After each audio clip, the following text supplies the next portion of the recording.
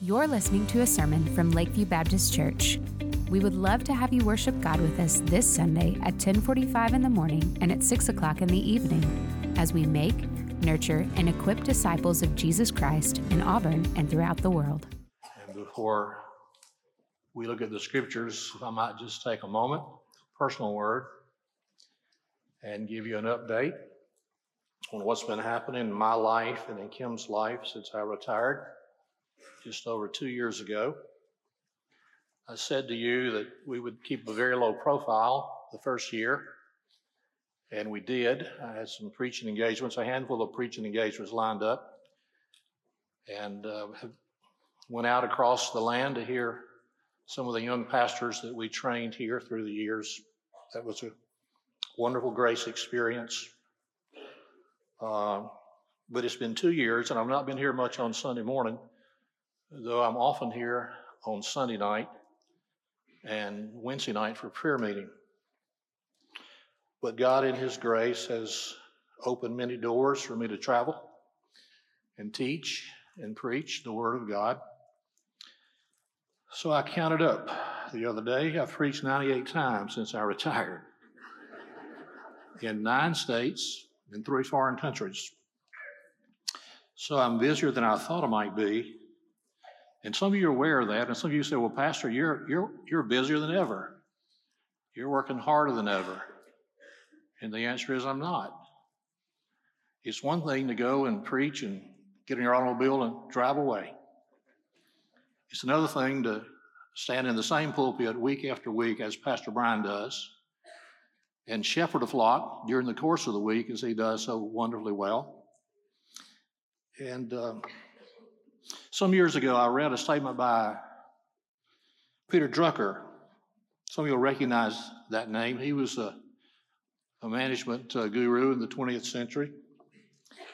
And Mr. Drucker said the 3 most stressful jobs in the United States are, number 1, the president of a university. Number 2, the CEO of a large hospital. And number 3, the senior pastor of a large multi-staff church. And I certainly felt the stress of those 42 years as your pastor, but I didn't know how stressful it was until I retired. And even though I'm preaching a lot, it's like a holiday. And I was actually come to the place where I was age-wise, I needed to stand down.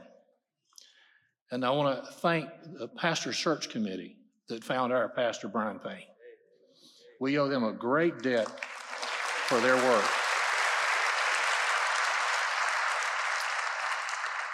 I love our pastor. He's my dear friend. And when I'm here, I love to hear him open the scriptures. And he is a faithful expositor of the inspired, inerrant Word of God, and a voice for truth and holiness, not only in this congregation, but also in our city. God's man for this hour. He has a big missionary heart. That thrills me. I hope you read carefully the letter that came to you, if you're a Lakeview member, a few days ago, that Pastor Brian wrote, in behalf of the 17 compelling reasons, what I call them. He didn't call them that, but I call them that.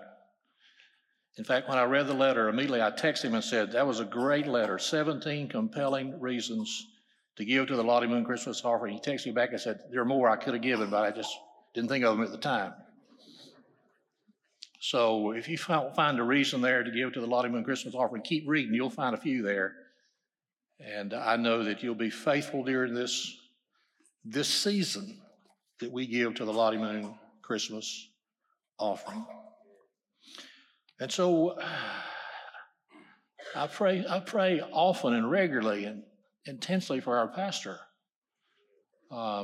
because now that I've stepped aside, perhaps more than no one else in the congregation knows the kind of burden it is to shepherd a large multi-staff church like Lakeview Baptist Church.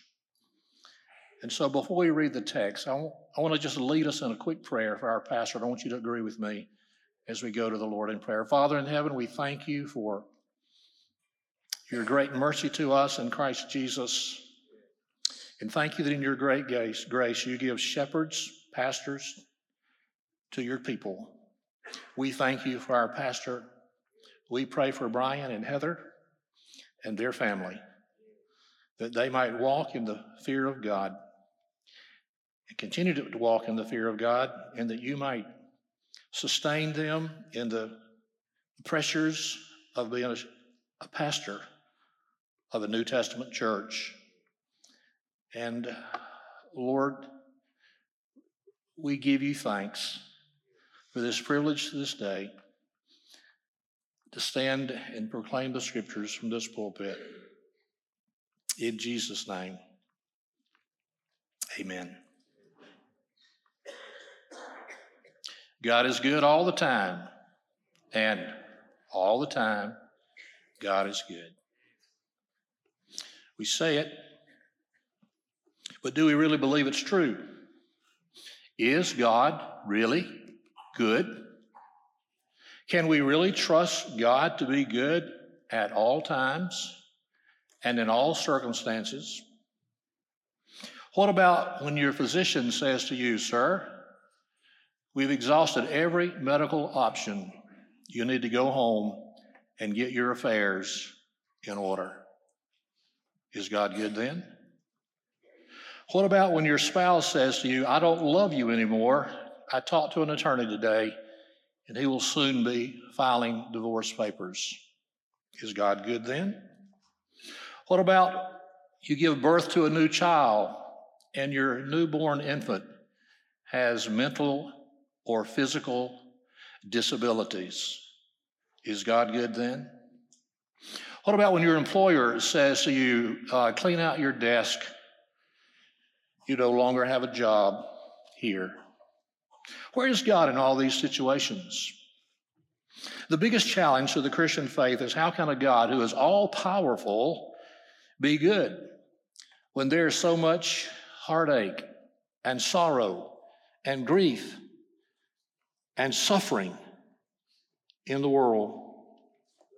In Psalm 16, a psalm of David, we see that David reveals that we can have confidence in the goodness of God.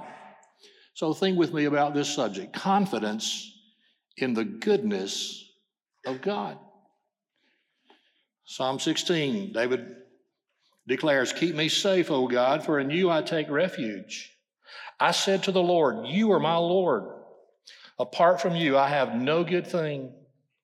As for the saints who are in the land, they are the glorious ones in whom is all my delight.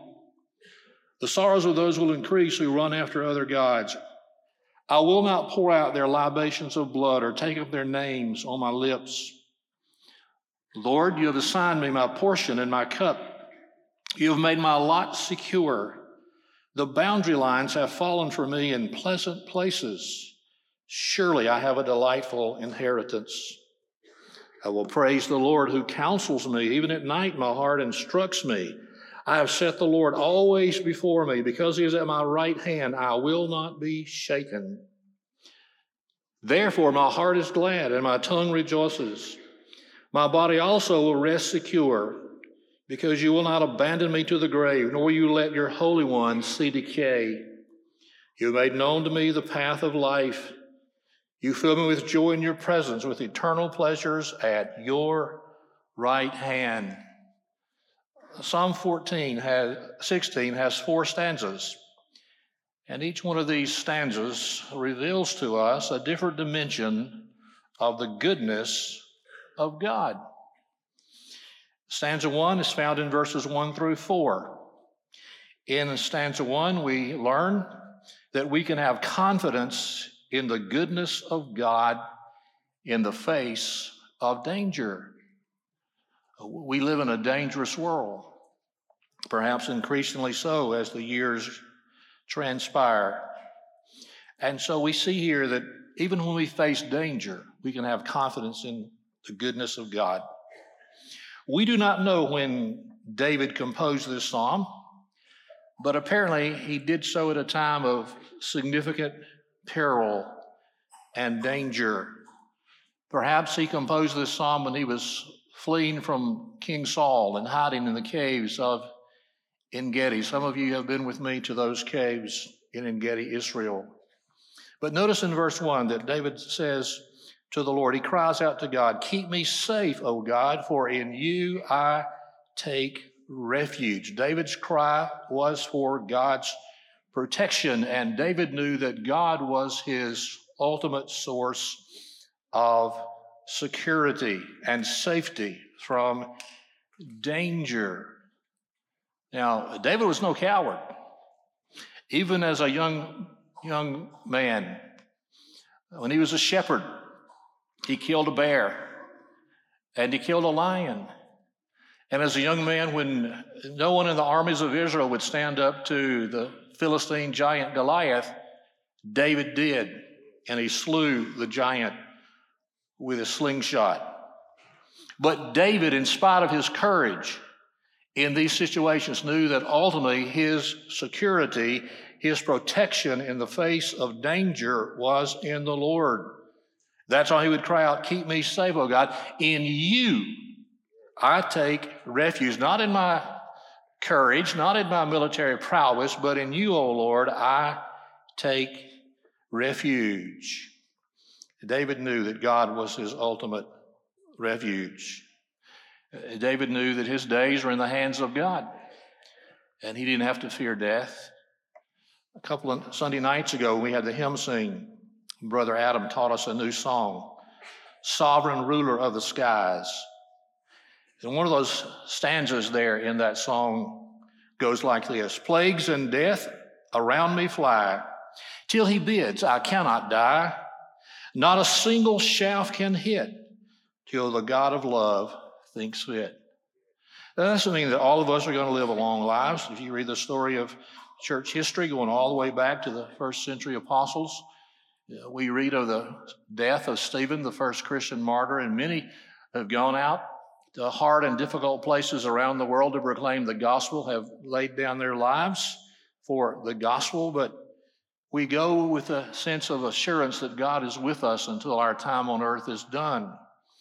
And so when danger faces us, we can know that God is good. Now in verse 2, David gets very personal. He says, "I said to the Lord, you are my Lord. Apart from you, I have no good thing." Notice that phrase, "my Lord," not just the Lord. He is the Lord, but he is David's Lord. And David recognizes that everything good that he has come from the Lord. This phrase here in verse 2, "apart from you have no good thing," reminds us of the words of Jesus in John chapter 15, verse 5, where Jesus said, "I am the vine and you are the branches. If you abide in me and I abide in you, you'll bear much fruit." And then he said, "Apart from me, you can do nothing." One of the greatest lessons all of us can learn in our walk with the Lord Jesus is that we are helpless apart from a serious, intimate relationship with him through the Word of God and through the Spirit of the living God. And he says, "Apart from you have no good thing," which reminds us of the words in James chapter 1, verse 17, where we're told that every good and perfect gift comes from above, from the Father of lights. And so Jesus gives us everything we need for life and godliness. We are not left as orphans if we abide in him. Now, I want to suggest today that the application here is not just from physical danger, but also from spiritual danger. And I say that based on what we read in verses 3 and 4. In verse 3, we read, "As for the saints who are in the land, they are the glorious ones in whom is all my delight." So here he's talking about the people of God, the people of Israel, the people who knew Jehovah God. But verse 4, he makes reference to supposedly the surrounding nations who had false gods. Verse 4, "The sorrows of those will increase who run after other gods. I will not pour out their libations of blood or take up their names on my lips." And so we see this contrast here between the people of God on one hand in verse 3 and the people who do not know God in verse 4. And David embraced those who knew the Lord, who delighted themselves in the Lord, and David delighted himself in them. That is a reminder to us that we need the family of faith. When we neglect the experience of corporate worship on the Lord's Day, when we're haphazard about our worship disciplines, then we suffer spiritually. We need one another to support each other. And David delighted in the Lord, and he delighted in the saints in the land. He says they are the glorious ones in whom is all my delight. But regarding those in verse 4 who run after other gods, David said he would not even join himself with or even speak of those who did not live for the Lord. In fact, he says in verse 4, the sorrows of those will increase who run after other gods. Now, if you want to bring sorrow into your life, then run after false gods. Because false gods will never satisfy you. They will never deliver. They will overpromise and underdeliver. And, of course, we wouldn't run after false gods like were true in David's day, those who worship Baal, those who worship Moloch. But what about the false gods of silver and gold, of power and position and prestige and possessions? These gods never satisfy the deepest longings of our hearts. Multiplied gods bring multiplied heartache. And I remind you, Satan is a crafty foe. And Jesus said, the thief comes to steal, kill, and destroy. And the adversary wants to take away your joy, your peace, your contentment in the Lord. Now, we are not helpless in the face of the adversary. We are not helpless in the face of temptation. In 1 Corinthians chapter 10, verses 12 and 13, the Apostle Paul pens these words for our encouragement. There we read in verse 12 and following, so if you think you are standing firm, be careful that you don't fall. Let me just pause there and say, if you think you would never fall, then you're a sitting target. And Paul says, be careful if you think you are immune to certain temptations. But he goes on to say in verse 13, no temptation has seized you except what is common to man. And God is faithful. He will not let you be tempted beyond what you can bear. No matter how strong the temptation may seem, God is not going to let a temptation come your way that you cannot bear it and resist it. But the promise here, when you are tempted, the Lord, will also provide a way out so that you can stand up under it. And so not only is there this physical danger that God is our refuge, but the Lord is our refuge from spiritual danger. And we face spiritual danger every single day. But we can have confidence in the goodness of God in the face of danger, whether it's physical danger or spiritual danger. There is a second stanza found in verses 5 and 6. In these verses, in the second stanza, we can see that we can have confidence in the face of God, in the goodness of God, I should say, in the face of doubt. Now, David knew the Lord had sovereignly chosen him to be the next king of Israel. And even though David's situation apparently looked bleak at this moment, he knew that God had chosen him, that he would be the successor to King Saul. And so he cries out in verses 5 and 6, Lord, you have assigned me my portion and my cup.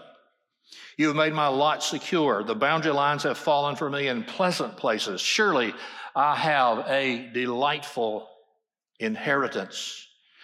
David knew that his place in the society of ancient Israel had been assigned to him by God. He didn't choose to be king. God chose him. Now, when David says here in verse 5, you have assigned me my portion and my cup and my lot, he is talking of the circumstances in his life. That is, David's lot in life first was as a shepherd. God assigned him there. And then as a military commander, God assigned him there. And ultimately as the king over the nation of Israel. Here we see the sovereign hand of God working in David's life.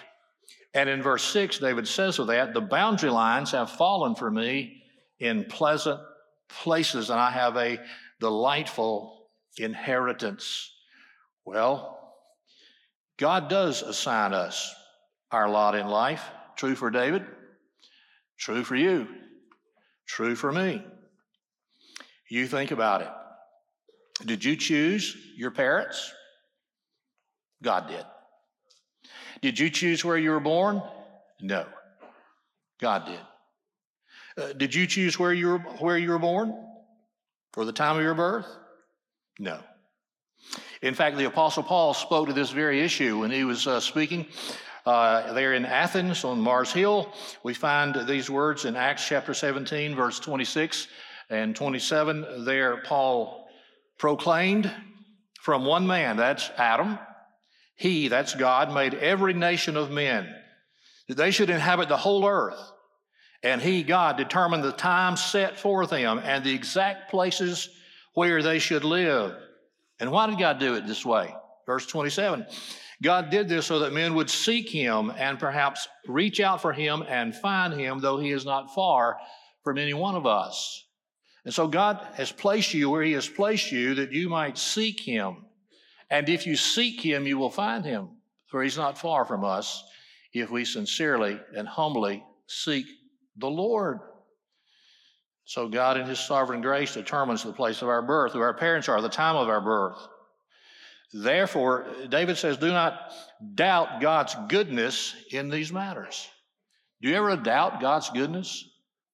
I have to confess to you, sometimes I don't think I'm doubting, but I've said to the Lord, I sure wish I could have been born in the second half of the 19th century and lived in London so that I could have heard the great Spurgeon preach at the Metropolitan Tabernacle.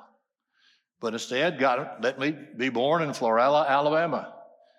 And I have no regrets where God let me be born, really, or who my parents are.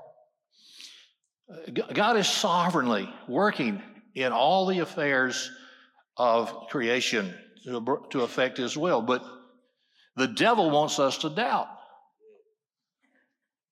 I had been pastor here for 11 years, from 1979 to 1990.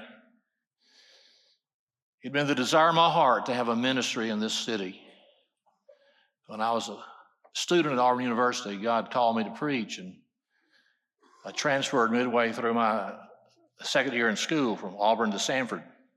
That's what good Baptist boys did in those days, Baptist preacher boys. But I had a desire even then that someday I would get to come back to Auburn and be a pastor. 11 plus years later, God brought me here to be your pastor. And so for the 11 years, we had wonderful growth. We had, in fact, every year, the average attendance for those first 11 years was higher than the year before. That's not always been the case, but it was those 11 years. And in late April and early May, John West and I had a team, our first ever mission team to London. And when the mission was over, the team left and came home, and Kim and I and John and Ilse, we flew to Europe and spent some time in Switzerland and Austria. And during those days, a spirit of melancholy came over me. It just came quickly. And I was sad, and I couldn't explain it. Everything was going well at Lakeview. My marriage was fine. My kids were healthy and doing well. But a spirit of, I think, depression, not clinical depression, but some depression came on me.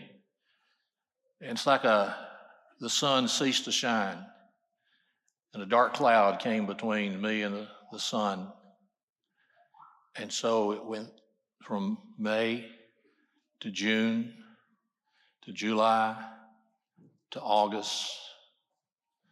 And during those 4 months, I seriously questioned if God wanted me to stay here. Not that I didn't think he'd call me here, but I had begun to doubt if I was adequate to be your pastor. I've never doubted the existence of God. I've never had 1 second of doubt about the fact that Jesus saved me when I was a 10-year-old boy. I've never doubted that God called me to preach. But I had real doubts that I was adequate to be pastor of this church. And I would try to pray, and I couldn't pray. And for week after week after week, all the thing I could say was, help me, Jesus. Help me, Jesus. Help me, Jesus. Help me, Jesus. And it seemed as if Jesus was distant and not available to help me. I would get up early in the morning and walk in the neighborhood before the sun would come up. I came in one day and I took out a sheet of paper, a pen, and I wrote down 7 reasons why I'm no longer qualified to be pastor of Lakeview Baptist Church. 7. I thought they were good. And I held the paper up as if, God was looking. I'm sure he was. I said, here, God, here are 7 reasons why you should release me from being pastor of Lakeview Baptist Church. Now, God hadn't said anything to me for weeks, but he spoke. You say, was it audible? No, it was louder. And this is what I heard the Spirit of God say to me in my spirit. 7? Is that all you can think of? 7? And then he went silent again for several weeks. I'd come to my study on Sunday morning, and 10 minutes before the first service, I'd be on my face crying at God, please, Jesus, come back. I can't go out and face them. I have nothing to give them. But God gave me grace, and I went out and preached. I had no emotion in it. It was just flat. And one day I came in from early morning walk, and the sun was now up so that I could see. And I sat down on the back deck, and I just opened my Bible. It just fell open to Psalm 16. And I started reading. And when I got to verse 5, it's like the words were raised on the page of my Bible. And I read, Lord, you have assigned me my portion and my cup. You have made my lot secure. The boundary lines have fallen for me in pleasant places. Surely I have a delightful inheritance. God spoke to me through his word to assure me that my portion and my cup and my lot was Lakeview Baptist Church, and the boundary lines for me was Auburn, Alabama. God gave me this word in my hour of need. And then I didn't hear anything else from God. And then toward the end of the summer, as quickly as that spirit of melancholy fell upon me, I woke up one day and it was gone. Now, I didn't know at the time, but as I reflect back upon those months, I believe that God gave me a spirit of sadness and melancholy and mild depression to help me identify with people who live in that realm for years and years and years. But I was beginning to doubt my ability to be your pastor, but God assured me. And then he gave me 31 more years to serve this church, for which I give him thanks. And I give you thanks. Do not doubt in the dark what the Lord has shown you in the light. If God has shown you his way, walking his way, where you can see every step going forward, we can have confidence in the goodness of God in the face of both danger and doubt. But there's a third stanza here in verses 7 and 8. Not just confidence in the goodness of God in danger and doubt, but Number three, we can have confidence in the goodness of God in the face of difficulties. Difficulties are common to all people. Everyone experiences difficulties. Rich and poor, male and female, red, yellow, black, white. No one is exempt. We all have hardships and troubles and difficulties that will shake us to the very foundation. But David said in verse 8, look in the last part of verse 8, because he, the Lord, is at my right hand, I will not be shaken. Jesus said to Peter, Satan, the devil wants to sift you, but I prayed for you. And God prays for us. We read in Hebrews that the resurrected, exalted, ascended Lord intercedes for the saints before the throne of grace. He's calling our name. And so when difficulties come, let us not forget that the Lord is with us. Now, why could David say, I will not be shaken? Look in verse 7. Here's the foundation for that statement. Verse 7, I will praise the Lord who counsels me. Even at night, my heart instructs me. Psalm 46, verse 10, we read, be still and know that I am God. If we will be still, we can know the voice of God as he speaks to us through his word and through his spirit to us as we listen to him. David talks about the Lord counseling him and instructing him in the nighttime hours. When you awake in the middle of the night and have trouble going back to sleep, just say, Lord, speak to me. There's not going to be any distractions at 3 a.m. if you'll just listen to God. And you'll be amazed at what the Lord will say to you. And so we know that David had the Lord's counsel. But there's a second reason that David would not be shaken by difficulties. Look again in verse 8, first part of verse 8. I have set the Lord always before me. Now, what does it mean to set the Lord before you? It means to walk in the presence of God. It means to live your life before the face of God. And he says here, because he is at my right hand. When the Lord is at our right hand, that means the Lord is nearby. So when difficulties come our way, let us never forget that God is with us. He is nearby. And he will sustain us in our difficulties. I don't think any follower of the Lord Jesus Christ had any greater difficulties than the Apostle Paul. You read the book of Acts, you read his second letter to the church in Corinth, which is the most autobiographical of all of Paul's letters, and he, page after page, chapter after chapter, he lays out the hardships that he faced as a preacher of the gospel in the first century. In 2 Corinthians chapter 12, beginning with verse 7, the Apostle Paul penned these words, to keep me from becoming conceited because of these surpassing great revelations. Those surpassing great revelations, he talked about earlier in that chapter when Paul said he got caught up to the third heaven. He said, I saw things and heard things that no man can comprehend. But God gave him that experience, and you would think it would be an occasion for Paul to be puffed up with pride, and perhaps it would have been.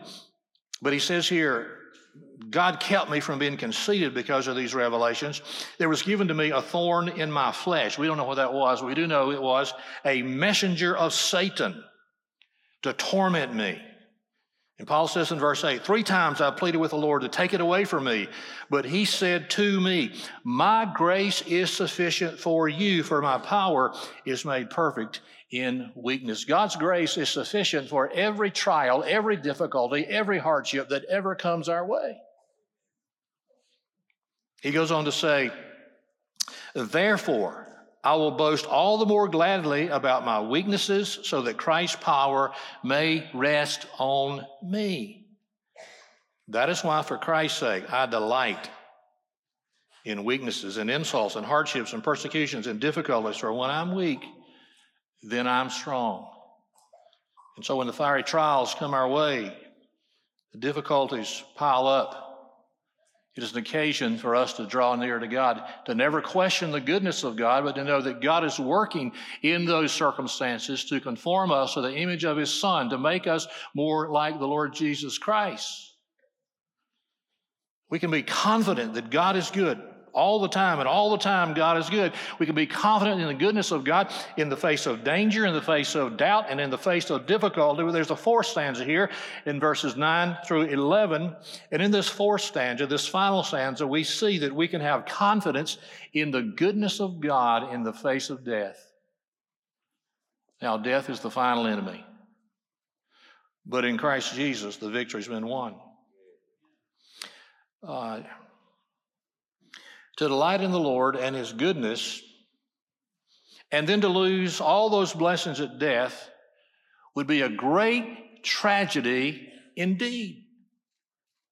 In fact, the Apostle Paul put it this way in 1 Corinthians chapter 15. He said, if in this life only we have hope in Christ, we are to be pitied more than all men. Our hope is not in this life. Our hope is in the coming kingdom. When the Lord Jesus Christ comes again and ushers in His kingdom, the new heavens and the new earth. And we see here in Psalm 16 that David had a living hope of the future resurrection. Look in verse 9. Therefore my heart is glad. My tongue rejoices. My body also will rest secure. Paul is saying here, my body's going to die someday, and I'll be buried in a tomb somewhere. It'll rest secure, but I'm not overwhelmed by that because my heart is glad and my tongue rejoices. How could this be? Look in verse 10. Because you, God, David says, will not abandon me to the grave. Now, some would say to us that there's no doctrine of the resurrection in the Old Testament, to which we simply say, you haven't read the Old Testament. This is not the only place that it's found, but this is a clear messianic psalm right here.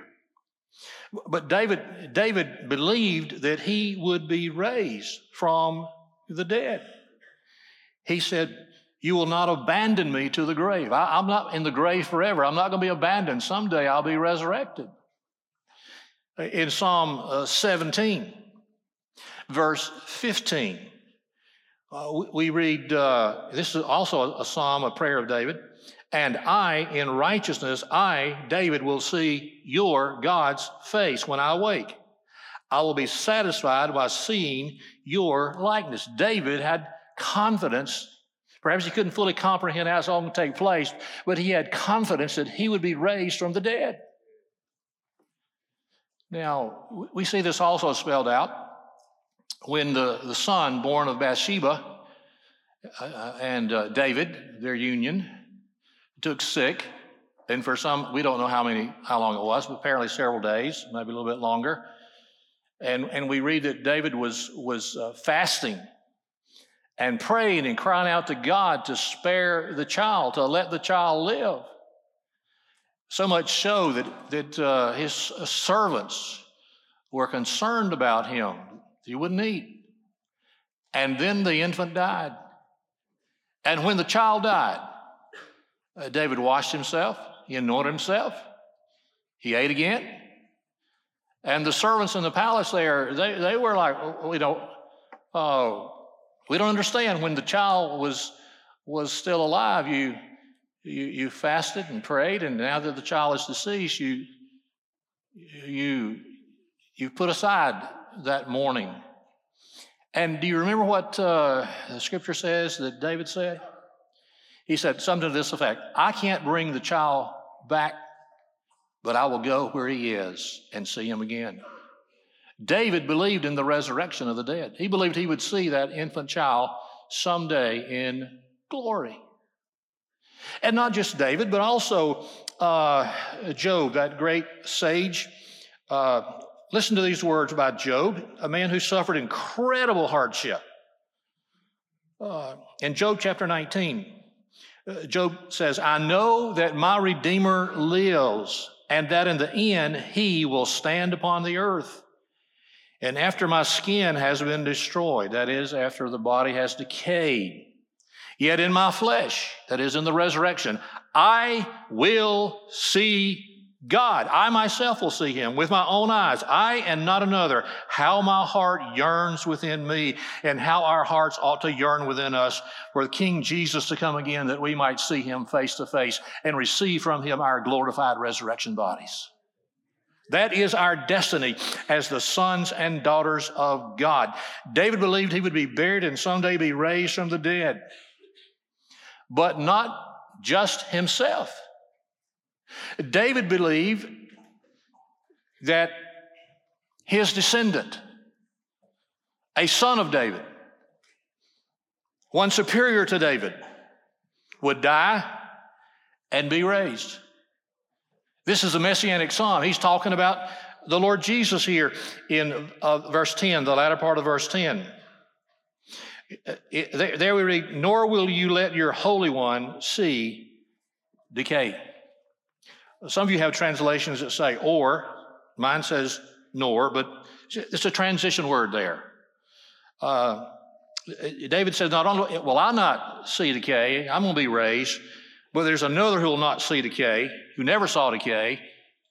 And you'll notice that the phrase Holy One is capitalized in our text. And so David could not be speaking of himself here. He has to be speaking of someone else who is none other than the Lord Jesus Christ. This is a prophecy of the Lord Jesus' resurrection from the dead.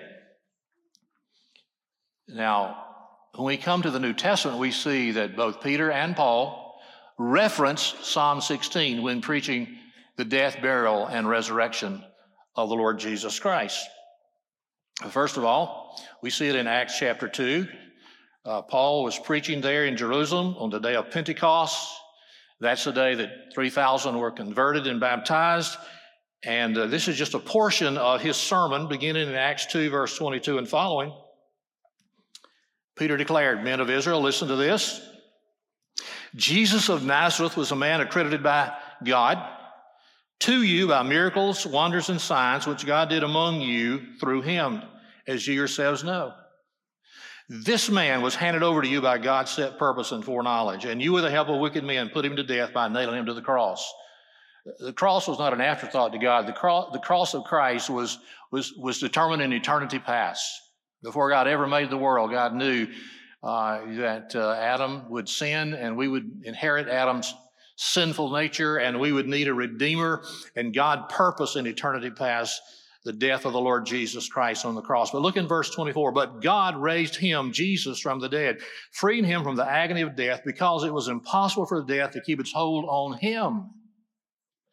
Then in verse 25, 6, 7, and 8,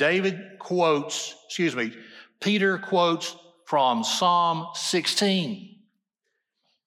There, David said about him, about Jesus, I saw the Lord always before me. Because he is at my right hand, I will not be shaken. Therefore, my heart is glad and my tongue rejoices. My body will live in hope, because you will not abandon me to the grave, nor will you let your Holy One see decay. You made known to me the paths of life. You fill me with joy in your presence. Peter's plagiarizing King David, and rightly so. So this tells us that what we read in Psalm 16 is a messianic psalm. Then there's the sermon that Paul the Apostle preached in Pisidian Antioch, which we find recorded for us in Acts chapter 13. And just look in verses 32 and following. Peter says, we tell you the good news, what God promised our fathers, he has also fulfilled for us, their children, watch this, by raising up Jesus. As is written in the second psalm. This is from Psalm 2. You are my son, today I become your father, which tells us Psalm 2 is a messianic psalm. Verse 34, the fact that God raised him from the dead, never to decay, is stated in these words, I will give you the holy and sure blessings promised to David. And then verse 35, he quotes from Psalm 16. So it's stated elsewhere, you will not let your Holy One see decay. Surely the Lord Jesus had Psalm 16 in mind when he said in Mark 8 and Mark 9 and Mark 10, we must go to Jerusalem, and there the Son of Man will be arrested. He'll be He'll be crucified, but he'll be raised on the third day. This is all a part of God's plan. And so we have this resurrection hope.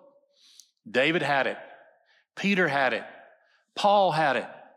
It's rooted and grounded in the resurrection of the Lord Jesus Christ.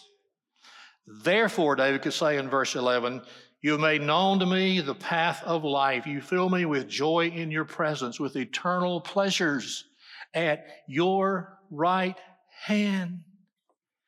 It was true for David. And it will be true for us if we'll draw near to God. The path of life is spelled out through the cross of Christ and his resurrection as we seek the Lord in faith. True, lasting, deep-seated joy is found in God's presence and only in God's presence. Even when our hearts are breaking, there is that deep-seated joy that the Spirit of God floods our hearts with and is found in the presence of the Lord. If you seek joy in any other source, you'll always come away disappointed. But seek it in Him, in God, in the Lord Jesus Christ. The closer we draw near to God, the greater joy we will experience. The further we distance ourselves from God, the less joy we experience. It's true when David penned these words. It's true today. It's true in eternity. For those of us who are in Christ, our future is glorious. Tragically, far too many people don't believe that. Alfred North Whitehead was a very prominent Harvard professor and philosopher. He asked a friend one day, quote, as for Christian theology, can you imagine anything more appalling than the idiotic Christian idea of heaven? Now, maybe he was just thinking about the gates of pearl and the streets of gold, which I believe are literal. But the focal point of heaven is not the streets of gold or the gates of pearl. The focus of heaven is Jesus, the Lord Jesus Christ. He is the central glory and the joy of heaven. And the thing that's going to make heaven heaven is because we will be in fellowship with Him, unbroken fellowship, not hindered by any kind of sin at all. It is our destiny in Christ Jesus. And the joy that we experience now in His presence pales into comparison with what we will experience when we see Him face to face. The Apostle John says, when we see Him, we will be like Him. Hallelujah. That is our destiny in Christ. Verse 11, eternal pleasures at your right hand. We have pleasure and joy in the presence of God now, and in heaven it'll be unending, never ending. In the last battle, some of you read the works of C.S. Lewis.